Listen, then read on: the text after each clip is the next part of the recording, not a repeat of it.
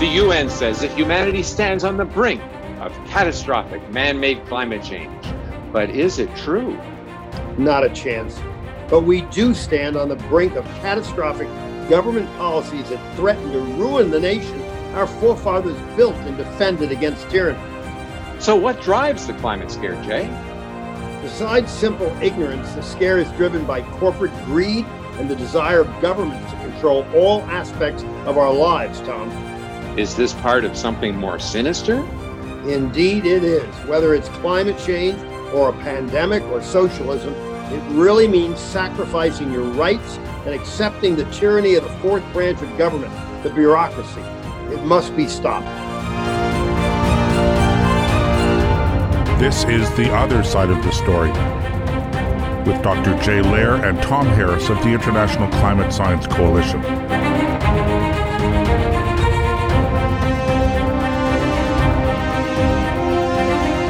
My guest this week is Marc Morano. Marc is executive director of ClimateDepot.com, the go-to website for millions of climate realists across the world. My usual co-host, Dr. Jay Lehr, is away this week. Marc has a bachelor's degree from George Mason University in political science, which is certainly appropriate to the work he's done on climate change. Marc began his career working for Rush Limbaugh in 1992. After 1996, he worked for CNS News, and beginning in June 2006, Marc served as the Director of Communications for Senator Jim Inhofe of Oklahoma. He was also Communications Director for the Senate Environment and Public Works Committee under the George W. Bush administration. In 2018, Marc's fabulous book, The Politically Incorrect Guide to Climate Change, was published. And this past March, he published another blockbuster book entitled Green Fraud: Why the Green New Deal is Even Worse Than You Think. I'll include the link to both of these books right under this interview when it goes to podcast. Marc has written and presented the movie Climate Hustle, and last year, the fabulous film Climate Hustle 2, Rise of the Climate Monarchy, the link to which I will also include under the podcast. So welcome to the show, Marc. Thank you, Tom. I'm very happy to be here. I appreciate it. Yeah. So when did you first come to suspect that the global warming alarm was not really based on sound science? Well, that's a great question, because I had always considered myself in the 1980s a Republican, except when it came to environmental issues. I wanted to be a park ranger. I wanted to be a forest ranger living out in the trees. I like camping and fishing and hiking. And so I never liked Reagan's first interior secretary. But anyway, I was deeply into it. And I got caught up in the Amazon rainforest scare by watching the National Geographic documentaries. So the early 90s, I started looking into that. And I realized it was actually not endangered. The environmentalists were not telling the truth on that. I went to do an Amazon rainforest documentary. So by the time global warming came on my radar, Tom, I was already skeptical from all the misinformation and hysteria that I'd seen around the old rainforest scare. Remember, that used to be the number one issue, 80s, 90s. You had Sting's Rainforest Concert, which I actually went and covered and interviewed people at. Actually, oddly enough, Donald Trump was one of the guests at that, the one I interviewed. And I interviewed Donald Trump back, and this would have been 1990, I believe 1998 or 9. So that was the old issue. So by the time climate came around, I was skeptical. And I was skeptical for all the reasons I became skeptical on the other. This was hype, hysteria. It was all about getting a different agenda that had nothing to do with science, nothing to do with saving trees, and certainly nothing to do with saving the climate in the case of climate change. So, Marc, has being a climate realist been dangerous to you personally? Well, no, but I have gotten a lot of threats, but obviously no one's acted on them yet. I'm still waiting. I've gotten all sorts of letters to my private home. I've gotten texts to my cell phone, emails, all sorts of things telling me to watch out for my physical safety, telling me they know where I live, telling me the public's going to come after me, that I don't, basically deserve to live.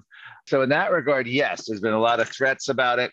But even going to UN conferences and all that, you really get heckled in person, although, I do hold, there was the time I brought the cardboard cutout of Donald Trump to the UN Climate Summit in Morocco in 2016, right after Donald Trump won. And I shredded the UN Paris Agreement.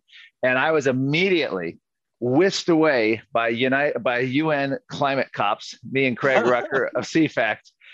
We were literally, I was swept away, armed, taken out into the desert. I had to walk about 3 football fields, and then I had to pick up, they came and confiscated my briefcase. So that's probably as physically threatened as I've been in all my years of doing this. It's crazy, eh? Wow. It sort of reminds me of the line from The Next Generation, Star Trek, where Data is trying to evacuate a complete colony because aliens are coming back to re-inhabit the world, and they consider humans as vermin. They're just going to kill them all.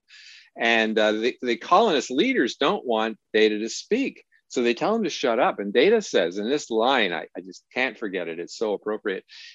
He said, "Is your point of view so weak it cannot withstand rational debate?"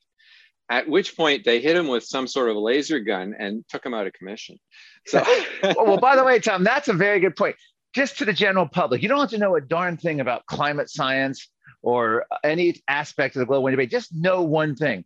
Anytime, and this applies to COVID and lockdowns and all the mandates, anytime government, academia, and non-government organizations and the powers that be push some agenda that they allow no dissent, no questioning, and you must obey, just know you're being had. And that's the bottom line here. And that's, I think that's, if you just take a rational, approach to these issues, you don't need to be a science expert to understand it.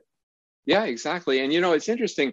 I mean, if our point of view was really crazy, if we said that we're being invaded by aliens from Mars right now, they'd probably let you speak as much as you want because it would be completely discrediting yourself. But in our case, of course, the points we're making are right. And that's why they don't want us to actually speak or be heard.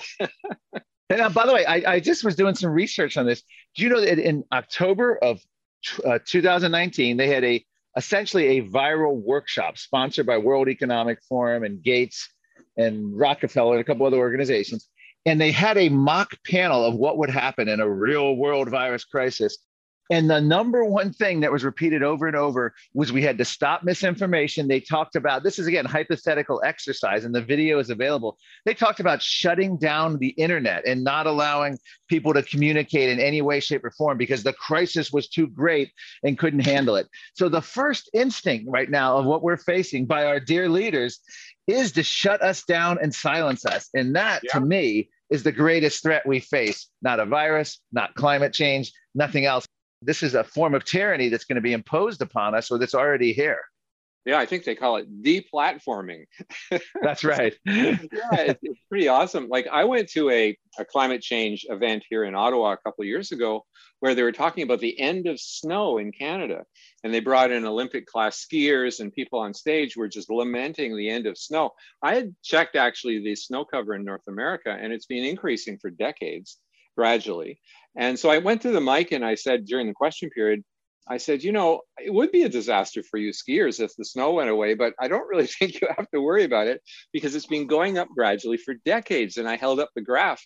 Oh, the audience were furious. They stood up and they shook their fist at me. Go home, you denier, I said, well, look, check the data yourself. So yeah, the deplatforming is pretty rampant. Now, in the United States, you've got something called the Green New Deal. Could you tell our listening audience what it is and what problems you see it creating? Well, the Green New Deal, interesting you'd ask me about that, Tom. This is like a bad infomercial because I have a new book out on that topic. It's called, I have a book just out in March of this year, 2021, called Green Fraud, Why the Green New Deal is Even Worse Than You Think. And in essence, the Green New Deal is worse than you think because of the COVID climate connection. They are using the lockdowns now as a template, if you will, to impose the Green New Deal. And that's even what the Biden administration is doing. Biden's being urged to declare a climate emergency, much like we had the viral emergencies declared, which would suspend powers, give him more power. But essentially, the Green New Deal is the wish list of the progressive left of 50 years, all wrapped up into one bill. Everything from woke identity politics to economic issues, to all sorts of cultural issues, all thrown in along with energy, climate, environment, guaranteed incomes, a whole hodgepodge of things thrown in. It's their ultimate achievement is what I call it, because they finally got their entire wish list into one package. they actually completed that package. The only thing it was missing was the virus, because in 2009, Richard Lindzen, and I opened the book, my book, Green Fraud, opens this in the first chapter. He said in 2009, it's hard to imagine finding anything better than carbon dioxide as a way to control human behavior and rule them. And after I saw this quote, I'm like, well, they did it. And I'm going to reach out to Richard Lindzen and get an update to see what he thinks. But essentially, the virus is the greatest thing to control it. So what the Green New Deal is now doing, and the advocates are doing, they are claiming that the Green New Deal is necessary to prevent future COVID-19 type outbreaks. Because if climate change is unchecked, we're going to have viruses out of control. In other words, unchecked climate change leads to more viruses. And that's what Bill Gates is doing. And that's why we have proposals now, and I include this in the book, which this will probably be part of the Green New Deal in the United States shortly, but they want to add climate change to death certificates. Now, why would they want to do that as a cause of death? Why would they want to do that? Because they saw how wildly successful CNN, MSNBC had the daily death tolls, and BBC on their television screens. They want people scared. They want them afraid. But the Green New Deal is just the all-encompassing thing. In my book, I go through every aspect of it, the history of it, going back Club of Rome, UN climate agenda, Paul Ehrlich's overpopulation bomb. And then I go through and show you the global cooling scare, which had the exact same solutions for global cooling as we do for global warming. And remember, before fossil fuels caused global warming, fossil fuels caused global cooling in the 1970s. They thought our aerosols were blocking out the sun. And it's amazing. They blamed extreme weather. They blamed wars. They blamed floods and everything, all on climate change of global cooling at the time. Yeah, I think it's great that you went back in history to look at this, because I think it also helps you uncover what their real objective is.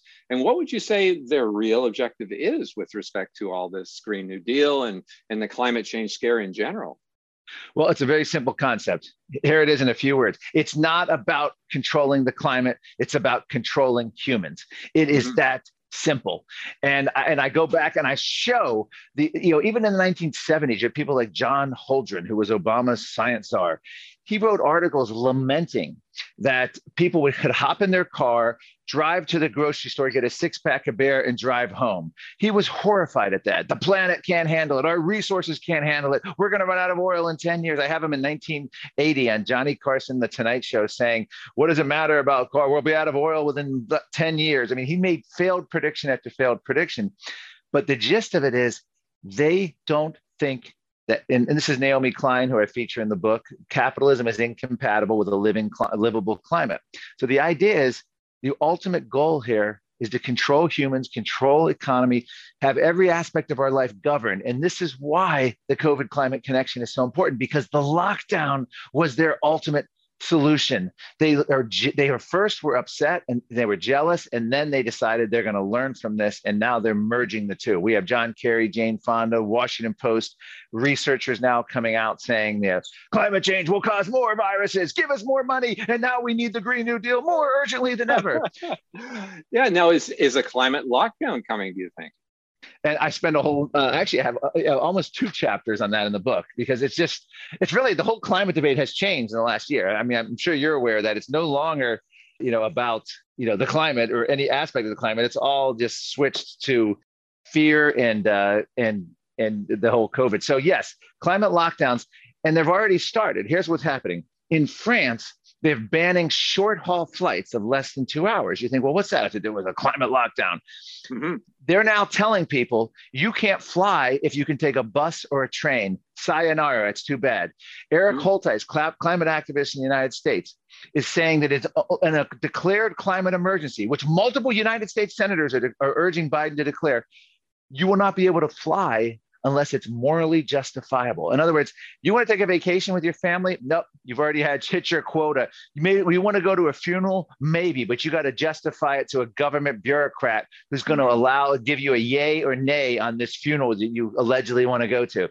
This is part of a climate lockdown. And if you go through the whole litany of things, they're talking about controlling our appliances, our home thermostats, our diets. They're going to raise the cost of meat. They're trying to force fake processed vegetable oil meat upon us. They're trying to push insect eating on us. We're here going through the currently the what are they called? The cicada insectopolis here. And that's not the right word, but apocalypse of insects.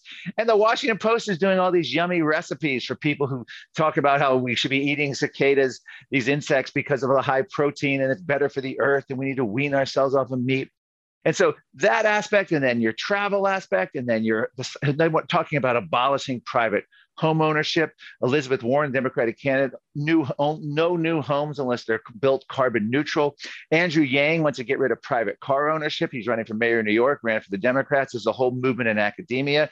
They want to force us into, quote, roving fleets of rental electric cars. This is what I'm talking about when I talk about climate lockdowns.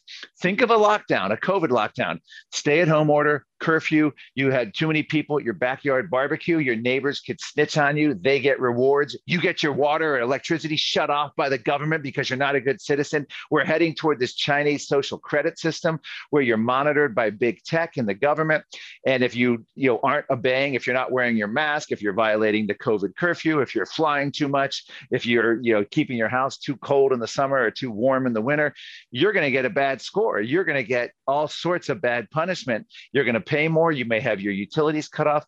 It's the same model. And I lay this out in the book. And I know I sound like a nut, but maybe I am a nut, but that's beside the point. But I'm a factual nut with a lot of footnotes in it. So with everything I'm saying is source. And I believe when I write a book, I don't think people care what my opinion is. My book is probably, if you get any book on climate, it has more quotes from the other side than any other book, because I believe in detailed documenting of everything they're saying. I'm saying it's not me saying, and it's not a fellow conservative or skeptic or libertarian. This is their own words. Here's the UN chief saying that we need to put smokers in separate sections in restaurants. Here's Jane Fonda saying COVID is God's gift to the left because of how it's advanced the progressive agenda and climate change. So this is what we are facing right now. And I guess the most depressing part is that if you're not depressed enough, Tom, you might want to pop some Prozac, but the most depressing part is we have, I think I can say this, piss poor leadership. In the United States, we have Kevin McCarthy, the House Minority Leader. He did a video in May, I believe, late April or early May, talking about how climate's a problem. Republicans care too, but we have solutions. We're going to be doing carbon capture, and we're going to be doing the free market solutions, and essentially coming up with a Green New Deal light, and we'll plant trees, and we agree climate's a problem. So Republican leadership actually believes in Washington that they can compete with the Sunshine Movement, AOC, Al Gore, John Kerry, the Biden administration by acknowledging this somehow the climate is some kind of a problem, but they have a solution too, and that they're going to be having dueling solutions to climate change. This is what Republicans are doing. It's just nonsense. We are just floundering here at the moment. And I'm a little confused. I still get emails from prominent climate. We're winning the debate. This is great. We're not winning, Jack. Beep. So I self-censored myself there. Sure. Yeah. So, the Republican Center, they're betraying their base. These are not the people that a genuine conservative is going to want to even vote for. That's what we're facing right now is even like other Republicans who try to align themselves with Trump, people like Lindsey Graham, and even some other southern senators and congressmen. When you start talking about climate with them, they're all in on this. Oh, climate's a problem. Blah, blah. They sound like a John McCain or a Mitt Romney. They're just terrified. In the United States Senate right now, I don't think there's a single Senate committee with a Republican. Obviously, they all have both parties, but the Republicans are in the minority right now. So you couldn't have a climate skeptic scientist testify at the moment because there's no Republican committee that I'm aware of that would have the guts to bring it out. They wouldn't deal with it. Now, there's a few House committees left, but it just shows you how that has shifted over the years. So we've gone backwards in that sense because obviously under Trump and under previous presidents, there was more openness to alternative points of view.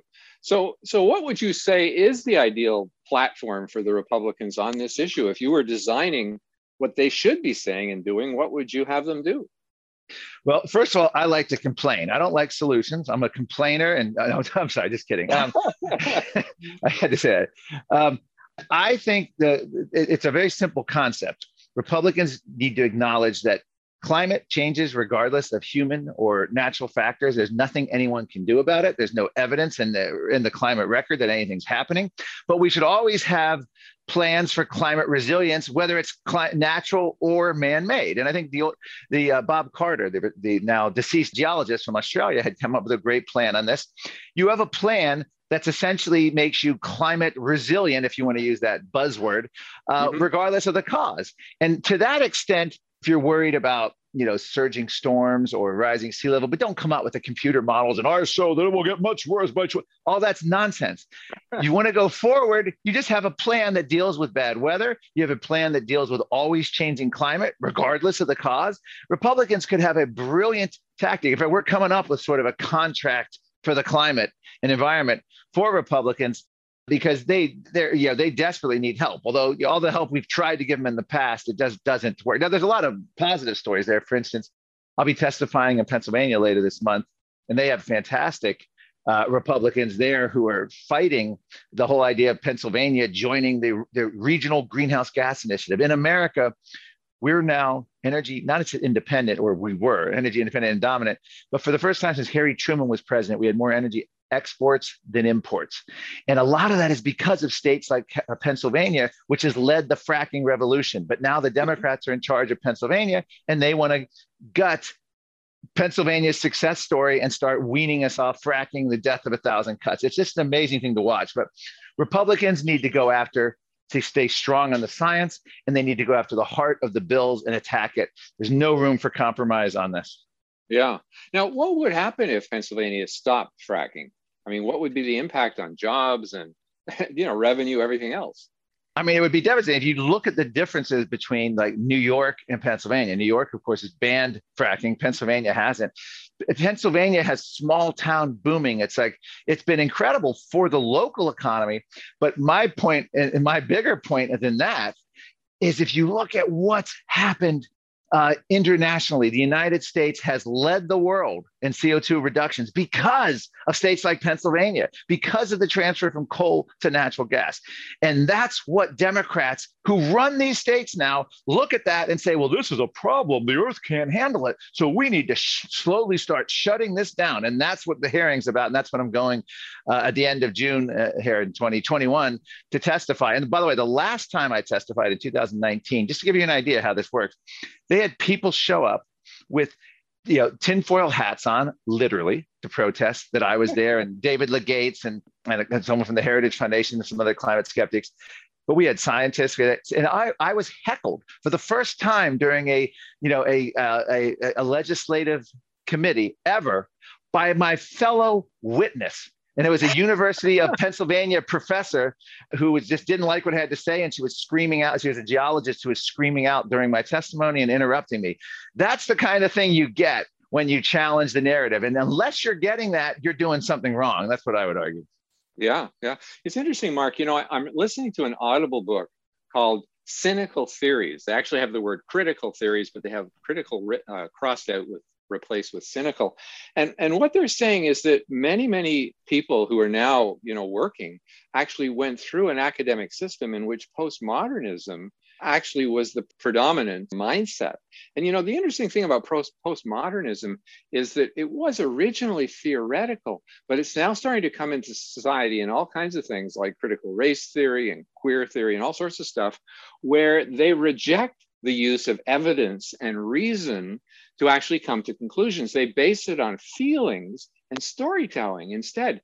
And, it strikes me that must have been what was happening at your event there with her screaming. She was basing it on her feelings, because I'm sure everything you said was true. Yeah, and that's what, and what you said there about, not critical race theory, other things. There's a whole chapter in my book on how identity politics has invaded the climate debate. That is an amazing thing to watch, because we have NASA lead scientists right now telling people that white supremacy is the root cause of climate change, and that unless we deal with white supremacy, we can't deal with it. We have climate activists now calling for not just defunding the police, but abolishing the police as good climate policy. It's just, we have professors from Rhode Island University now coming out and saying the data is racist. You can't trust data anymore because it was provided by white people, and the data is racist. I mean, this is the world in which we live. You can't even have like an intelligent conversation. Yeah, I'm really glad you brought that up, because I think if we go to the root of a lot of this, it is this ludicrous postmodern thinking that leads to these kinds of conclusions. And I think we've got to attack it perhaps right at its root. So I'm really glad you do bring that up in the book. And again, I'm going to put the link to the book right under our podcast, and I encourage people to really definitely get a hold of it. Now, just changing gears here a little bit, your favorite Bill Nye, the science guy, he testified to the Homeland Security Committee in Congress yesterday, and he promoted wind and solar power. Now, what do you think of that?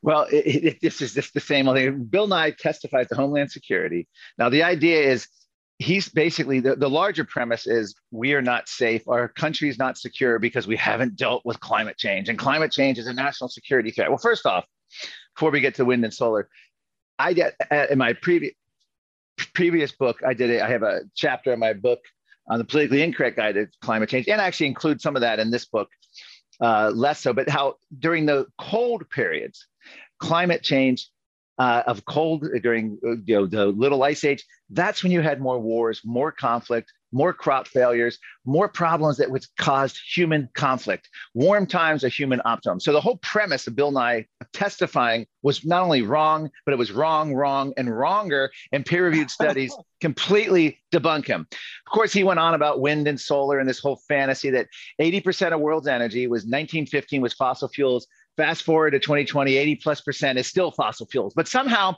we're going to turn the less than 4% of solar and wind and that energy generated, and we're going to make that, replace the 80% at some point in the near future, 5, 10, 20 years, depending on what tipping point you're looking at. That was Bill Nye's premise. Interestingly, though, and this would be interesting to you, Tom, is Bill Nye also said, well, first of all, he said people were not having kids because of climate change, which is nonsense. I've never personally met someone like that. And secondly, he said that he was personally afraid of climate change. And he claimed that the climate skeptics he knows, which I assume would be Joe Bastardi and myself, because he's both met with us multiple times and he even went to Joe Bastardi's home. He believes that we're the ones that are most afraid of climate change. And it's some sort of cognitive dissonance that we claim we're not afraid and that climate change is not any kind of serious threat.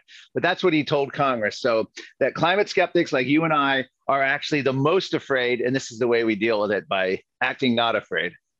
If you were actually approaching a climate crisis, the last thing you'd want to do is get rid of your most solid and dependable sources of energy. I mean, it kind of reminds me, Mark, of a captain who's in an ocean liner and he sees a storm approaching. So he tells the crew to get into lifeboats. Like, what?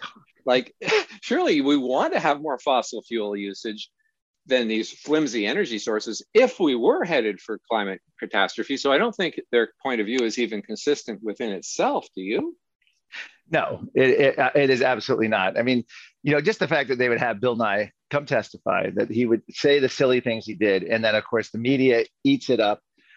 This is the world in which we live. And then you have AOC has, essentially her own committee, and they invite, we've had Greta Thunberg come testify to Congress.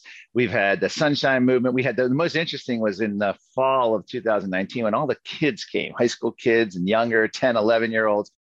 And they basically said, Mom and Dad ruined the planet, and it's up to us to clean up the planet. Thanks, Mom and Dad. It had intergenerational sort of identity politics, young people trashing older people for ruining the planet for them. And of course, this has led to the lawsuits by kids against the United States government with James Hansen, the former NASA scientist. I call him the ex-con because he was arrested about half a dozen times protesting global warming. This was our dispassionate keeper of NASA temperature data. But he's involved in these lawsuits where kids are now suing the federal government and around the world, European courts as well, European governments, they want a livable future, and that, because governments aren't acting on climate and turning to socialism and Marxism and shutting down, any kind of freedom, that somehow we're destroying their future. This is just, I don't know. I mean, again, there's no, other than I consider you and I and we're the ragtag American revolutionaries fighting the organized, overwhelming force of the British. It's amazing we're still standing and fighting this. It's just because we have common sense and logic on our side and the science. But it's just amazing how our movement has never been able to translate into strong leaders, other than President Trump himself, not his administration in terms of fighting the science, but himself. Our Republican presidents have been pathetic on this issue. Going back to George H.W. Bush, who signed the Rio Earth Treaty Summit, got us involved in the whole Agenda 21, which then led to all the UN climate summits. George W. Bush, who funded and rubber stamped all the UN reports, who basically said he believed in the climate, then led us to John McCain as a nominee, who was horrendous on climate, actually co-sponsored climate bills previously, then led us to Mitt Romney, who was, had Obama's staffers working with him in Massachusetts and other climate activists. Other than Donald Trump, we've had nothing that even resembles leadership on even Newt Gingrich, who was, you think the Republicans? Newt Gingrich did a debate with John Kerry in 2007 when I was working in the U.S. Senate. And he opened up the debate by conceding that he agreed climate was a problem and agreed with John Kerry. So, I mean, you think of all these stalwarts, we've always had very weak leadership at the top when it comes to climate, except for Donald Trump. Yeah, exactly. Well, we'll go for a break now and come back right after the break, because I'm going to ask Marc about this huge letter that he had. A huge number of scientists he had signed a declaration while he was working in the Senate. So stay tuned. We'll be right back after the break.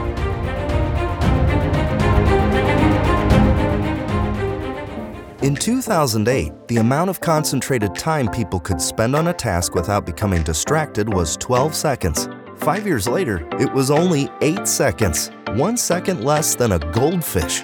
If you find yourself always distracted or having trouble recalling information, you're likely to fall behind in the demanding, fast-paced 21st century. In other words, brain performance is more critical now than ever. Boost your brain power with Healthy Cells Focus Plus Recall. Science-backed nootropics to sharpen focus, concentrate longer, enhance recall, improve mental speed, learn rapidly, and be more alert. It's a pill-free brain supplement made with maximum absorption technology, designed to feed our brains at the cellular level. Take it for a test drive. Go to healthycell.com and use code OUTLOUD for 20% off your first order of Focus Plus Recall. That's healthycell.com. Code OUTLOUD for 20% off.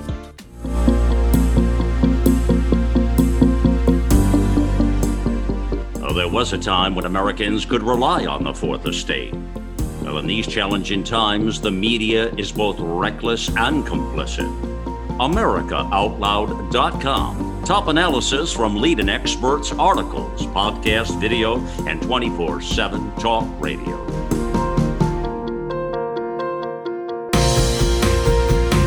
America Out Loud Talk Radio.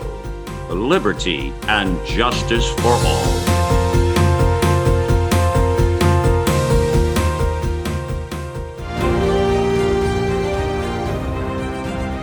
So, Marc, you actually put together a report that had the names of many leading experts from around the world who were supporting climate realism. Could you tell us a bit more about that when you were working in the Senate? Well, I worked in the United States Senate Environment and Public Works Committee, the communication director, from 2006 to 2009. And in that time, this was at the height of the ground zero battle on climate. Al Gore's film had just come out in 2006. The UN report came out a year later, the Nobel Prize. This was when the media, everything started. This was the launch of the climate fear movement. And really was, because if you go back even to 2005, 3, it was really Al Gore's film that launched the modern real juggernaut of climate. So I actually did a proposal in late 2006. And I said that we have to do something here, because the media is claiming, all scientists agree, that there's only half a dozen skeptical scientists in the world, and that there was nothing, that we had no science, and that this debate was over, and that the deniers were out of control. So I proposed it to Senator Inhofe. He agreed in the committee, and I went on a quest and started getting statements, quotes, and comments from scientists from around the world. And it ended up, we issued a report of 400 dissenting scientists. And I believe, I hope I'm right on my time. I think it was late 2006 that we did this, in December 2006. And then that grew to, more than 600, then more than 750, eventually more than 1,000. And it differed from what people who listen to you might know, the Oregon petition. The Oregon petition was a statement that scientists signed on to. Ours was the exact opposite. It was a sort of decentralized. Ours, for the US Senate, had each scientist in their own words, their own comment, and then we put their bio and their specialty and discipline next to it. And each scientist, it was fascinating because I remember Andrew Revkin in the New York Times at the time said, well, that doesn't make sense because, Morano's got people in there who say it's the sun. Other people say it's the ocean. Other people say it's, there's other cause. And my retort back was, absolutely. We don't speak from all the same hymn book. We believe there's hundreds of factors that influence the climate. Even Real Climate realclimate.org had said that in their post. So they've even admitted that the idea that CO2 is a control knob is not it. And there's much debate over what it might be. You talk to, Bill Gray, he would talk to you about ocean cycles. You talk to Willie Soon, he'll talk to you about the sun being the dominant factor. And so there's always that kind of disagreement. So we had former United Nations scientists who turned against the UN. I did sub-reports of it of just UN scientists. We had Nobel Prize winning scientists. We had scientists who converted, who used to believe and then reconsidered the evidence. And then a lot of these were profiled in my Climate Hustle film in 2016, including people like Dennis Rancourt and climatologist Judith Curry, who we did profiled in the movie.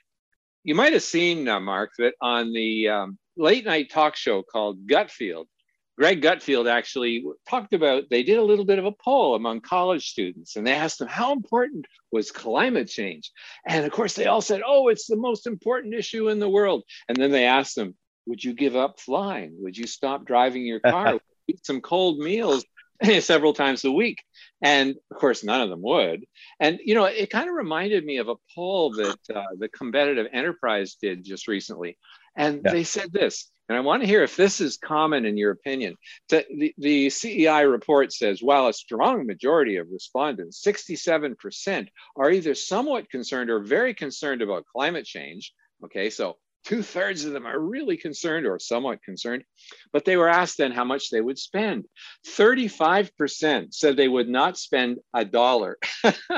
15% said they would spend up to $10 of their own money on climate change. And I think this is per month because the headline says more than 1/3 of registered voters are unwilling to spend $1 per month on climate change. So climate policies. So, you have to ask, sure, they're super concerned, but they wouldn't spend $1 a month. Now, is that very common, do you find, amongst the public in general? Yes, and has been so for years. I just heard Myron Ebell of Competitive Enterprise reference this. He said, I think it was 37% of the people would pay zero money to address climate change. And then a certain percent would pay less than $10 a month at the most to do it. And the rest, so this has been going on. Gallup has been polling people about climate since 1989.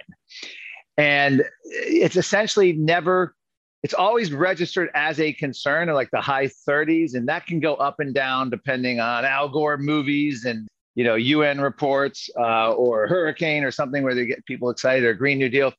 But the question isn't, are you aware, or do you believe in, mostly the media will ask, do you believe in climate change? But you look at the key when you look at climate polling are two things, not only what people pay, but how much are they actually worried about it? And of course, whether you pay for it is a huge question with that. But I show, and in my first book, and if you go to climatedepot.com, the website, there's a Pew, Harris Polling, there's Gallup. They show that when you look at all issues, climate usually comes 10 out of 10, 20 out of 20, or 19 out of 20 on lists of concern among the public. Not do you believe in climate change, which is a meaningless phrase, as you know. It just means the climate change is, man-made climate change is even a meaningless phrase at this point because man can contribute to climate change. The question is, are you afraid? Are you concerned about it? And that hasn't really changed over the years. In fact, the Harris CEO polling president last year said climate has dropped off the map and was very concerned about it, which, by the way, shows you how biased the CEOs of the polling company were worried that one of the issues they poll about wasn't polling well. this is a key thing, when you look at the polling data to realize that. Now, there's other polls out there that are just nonsense. One named John Krosnick from Stanford. Wrote about him in my first book, Politically Incorrect Guide. I mean, they'll skew the results. They get internet surveys over years, and they just try to, how you can juice statistics. He'll try to come out with all this stuff like the public's demanding action and all that. It's just all nonsense. You can trust the big companies. But here's the most interesting thing. Gallup poll every year has a subset of questions.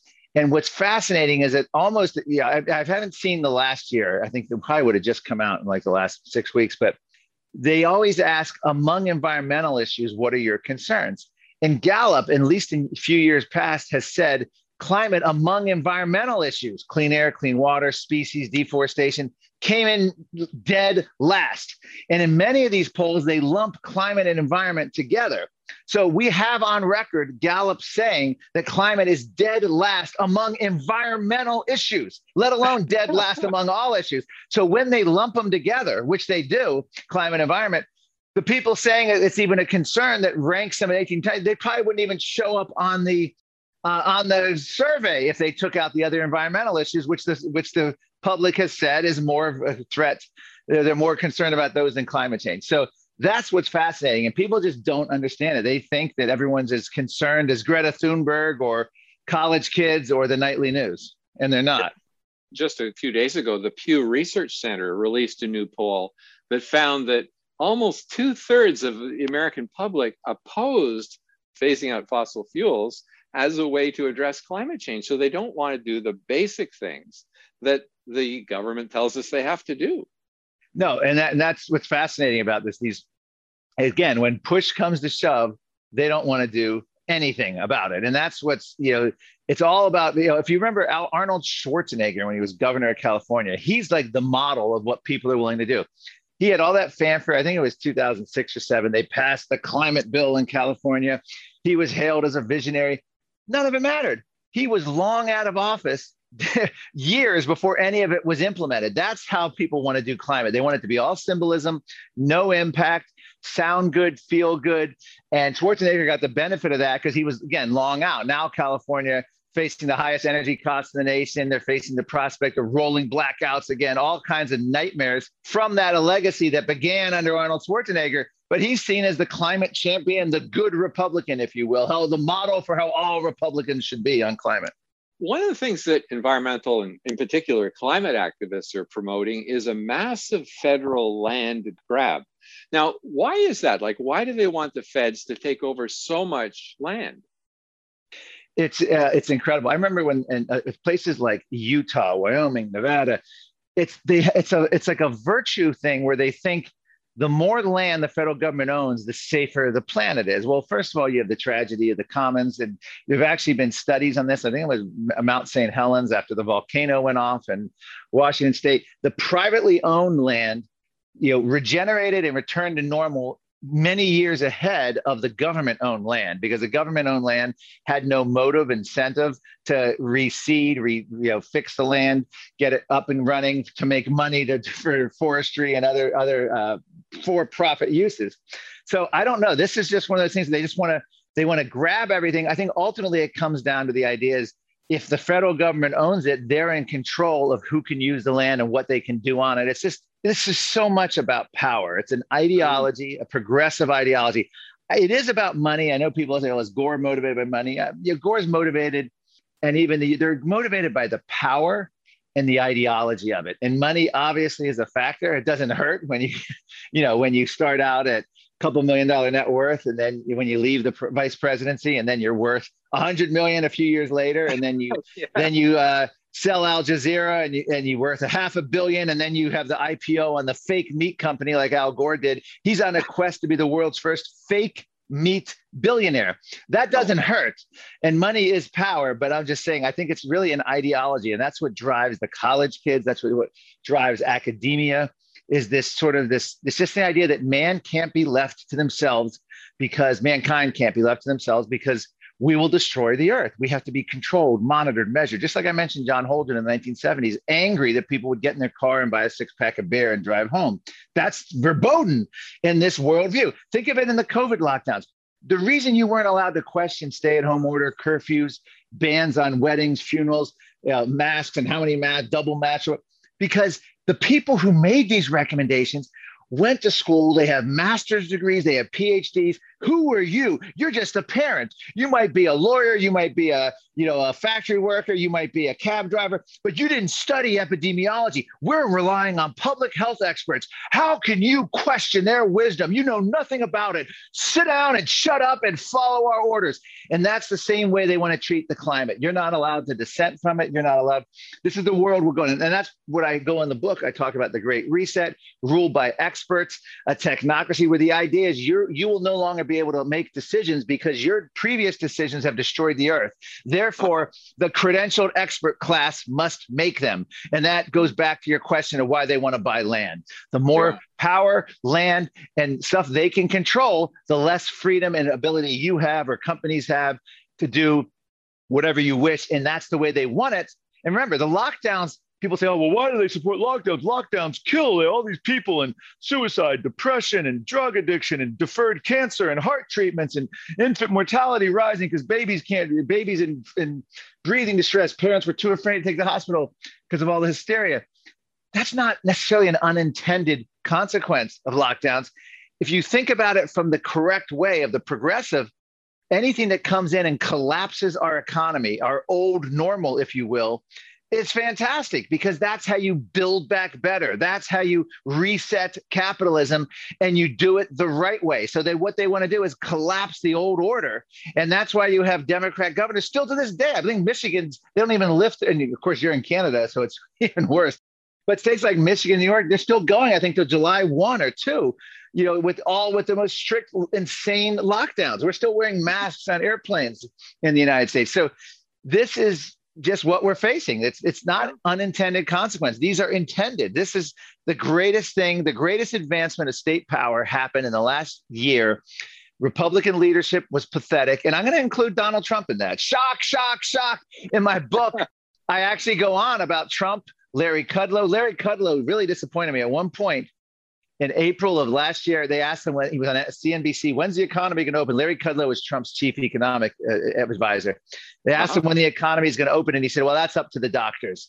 The Trump administration, he actually, that quote, the Trump administration ceded power of the presidency over to the CDC, World Health narrative, Neil Ferguson, Imperial College. It was the lowest point of a presidency in 40 years. Donald Trump presided over it. Now, he tried to recover, and by the fall, he was great. He was doing the right things, but the damage had been done. He tanked probably the greatest economy in 50 plus years, lowest Black and Hispanic unemployment, tanked it, which set up that by giving into the narrative of the WHO, Fauci, the lockdowns, which then led to the mass rebellion, burning of cities because of all the people bottled up with, obviously the George Floyd, Black Lives Matter was made a lot worse by not even having sporting events on and people being forced down by government. So you had that whole mess. Then you had the excuse for mail-in balloting, which was ripe with fraud. So, in a way, I say Trump set up his own defeat. And it was just very disappointing. I'm very critical of the Trump administration in the early part of that COVID, because at the time, I wasn't one of those fooled. I had watched the CDC, how they destroyed the vaping industry based on hysteria, fear, how I had known the works of Michael Fomento, who'd followed Fauci for decades, whether it was the myth of heterosexual AIDS and all the other previous pandemics, which they hyped and turned into nothing. So this was something the Trump administration should have known better. This is where we face when you have ruled by experts, everyone's afraid to question them because your credentials don't match theirs.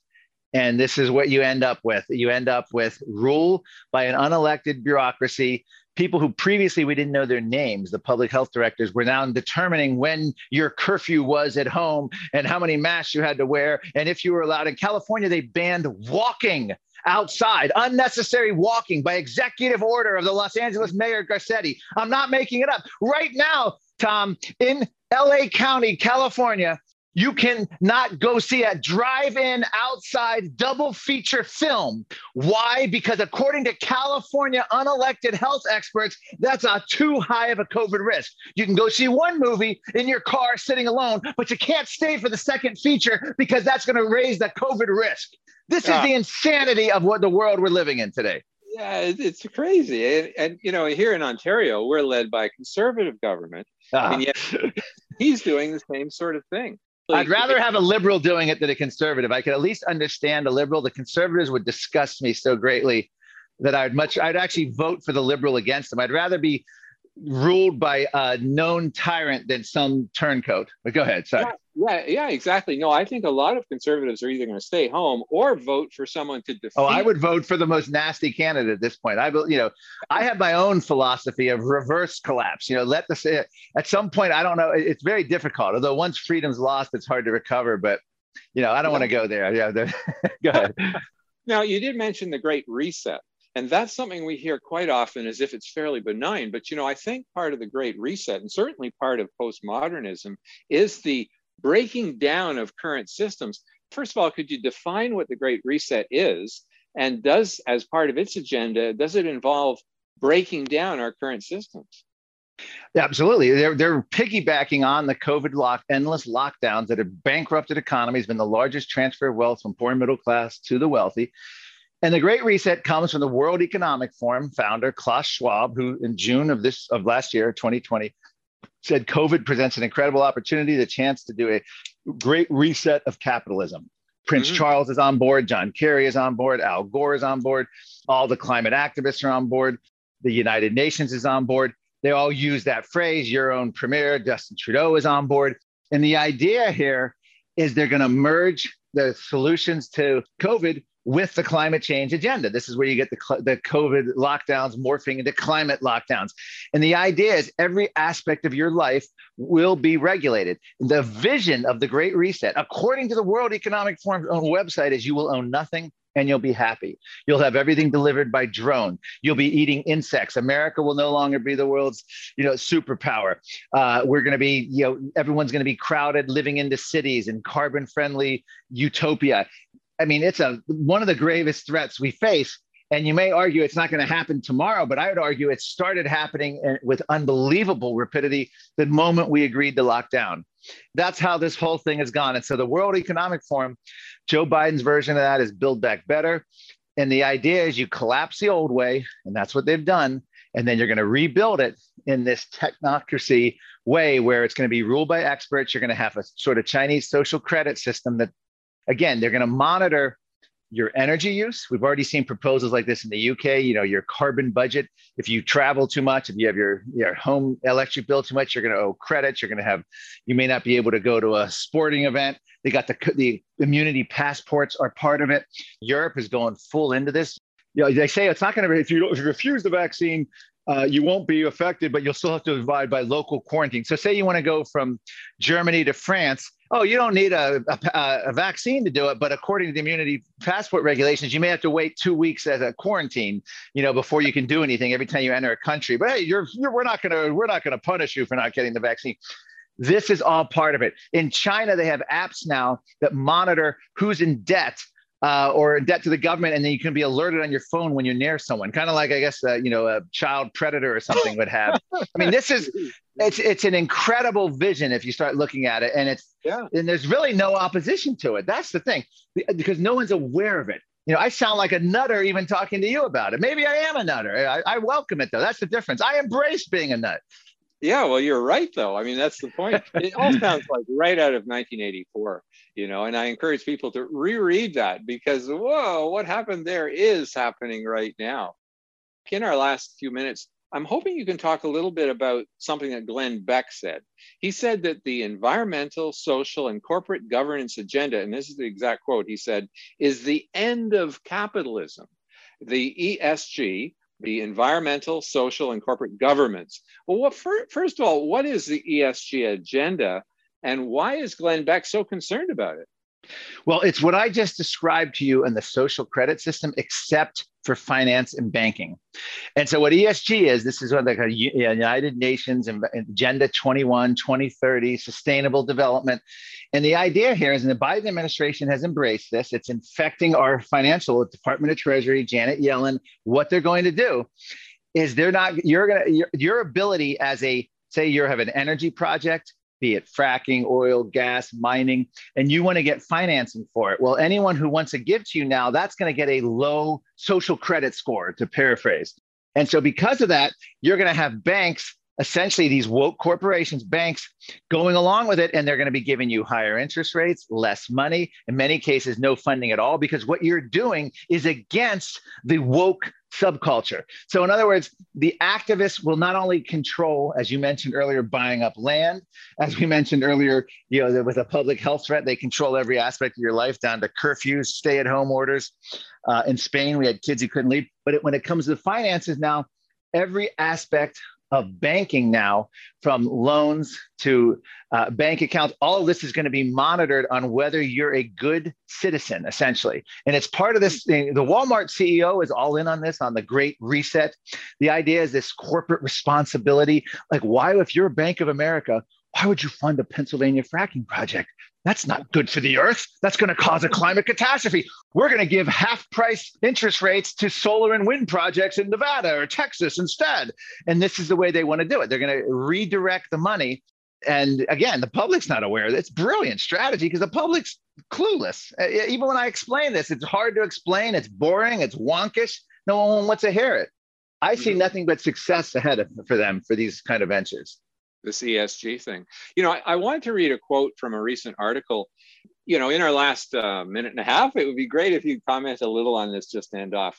The challenge for climate realists going forward will be not just showing the hard data, but addressing the warped culture that promotes climate alarmism through a woke lens. And I think this really comes back to our original discussion about how this postmodern wokeness is really something we've got to oppose. All storytelling and emotion, and is that where we should be actually getting to the root of all this? Should we really be focusing on where it's coming from? I think the biggest thing is by assaulting free speech. In other words, if you say something and you could face cancel culture immediately, that's a huge threatening intimidation. And all the corporations go along with it. That is frightening. So what's happened here in my chapter in the book, Identity Politics Invades the Climate Debate, the idea is they not only want to control the land, your private property, your own autonomy of your body, being forced stuff, mask mandates and lockdowns, but they also want to control what's acceptable in a society down to every culture, whatever word you might use. If you use a wrong word, some kind of bad word, your whole career is over. That is a Marxist doctrinaire enforcement of a life that very few people want to live, even the liberals, when they come into crosshairs with it. And I think that is a huge thing. And of course, that's what the college campuses are cranking out, the whole critical race theory. But again, people say, well, why do they like critical race theory? All it does is foment racial differences and causes more racial conflict. Exactly. That's part of the plan. Again, it's like the lockdowns. Why would they support lockdowns? It collapses the economy and transfer. Exactly. The unintended consequences, start looking at the world as they may be the intended consequences. But yes, the woke culture, if you will. I'll leave you with this thought, Tom.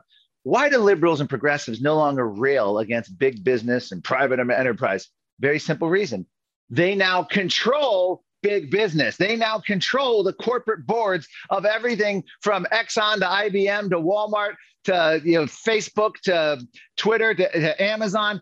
They're in control. And when they're in control, they don't want them to go away. So that's why they want more power, more control over our lives. And this is just, we're facing, I just can't tell you how this is the greatest. The last year has revealed everything from the lockdowns to the Great Reset, the Green New Deal. This is something that Americans, citizens around the world have to wake up. And it's not an easy sell for people who want, who are fighting for freedom. It's just not, because there's so many tentacles. They've been working behind the scenes for decades on this, and they are now in the driver's seat. I really encourage people to look up the book, Green Fraud. I'm in the process of reading it right now, Marc Morano's latest book, and it is truly wonderful. And you get an idea as to what Marc's writing style must be like by this interview, because this was like a fantastically enthusiastic and interesting interview. So I really thank you for all this, Marc. And so this is Tom Harris signing out from the other side of the story.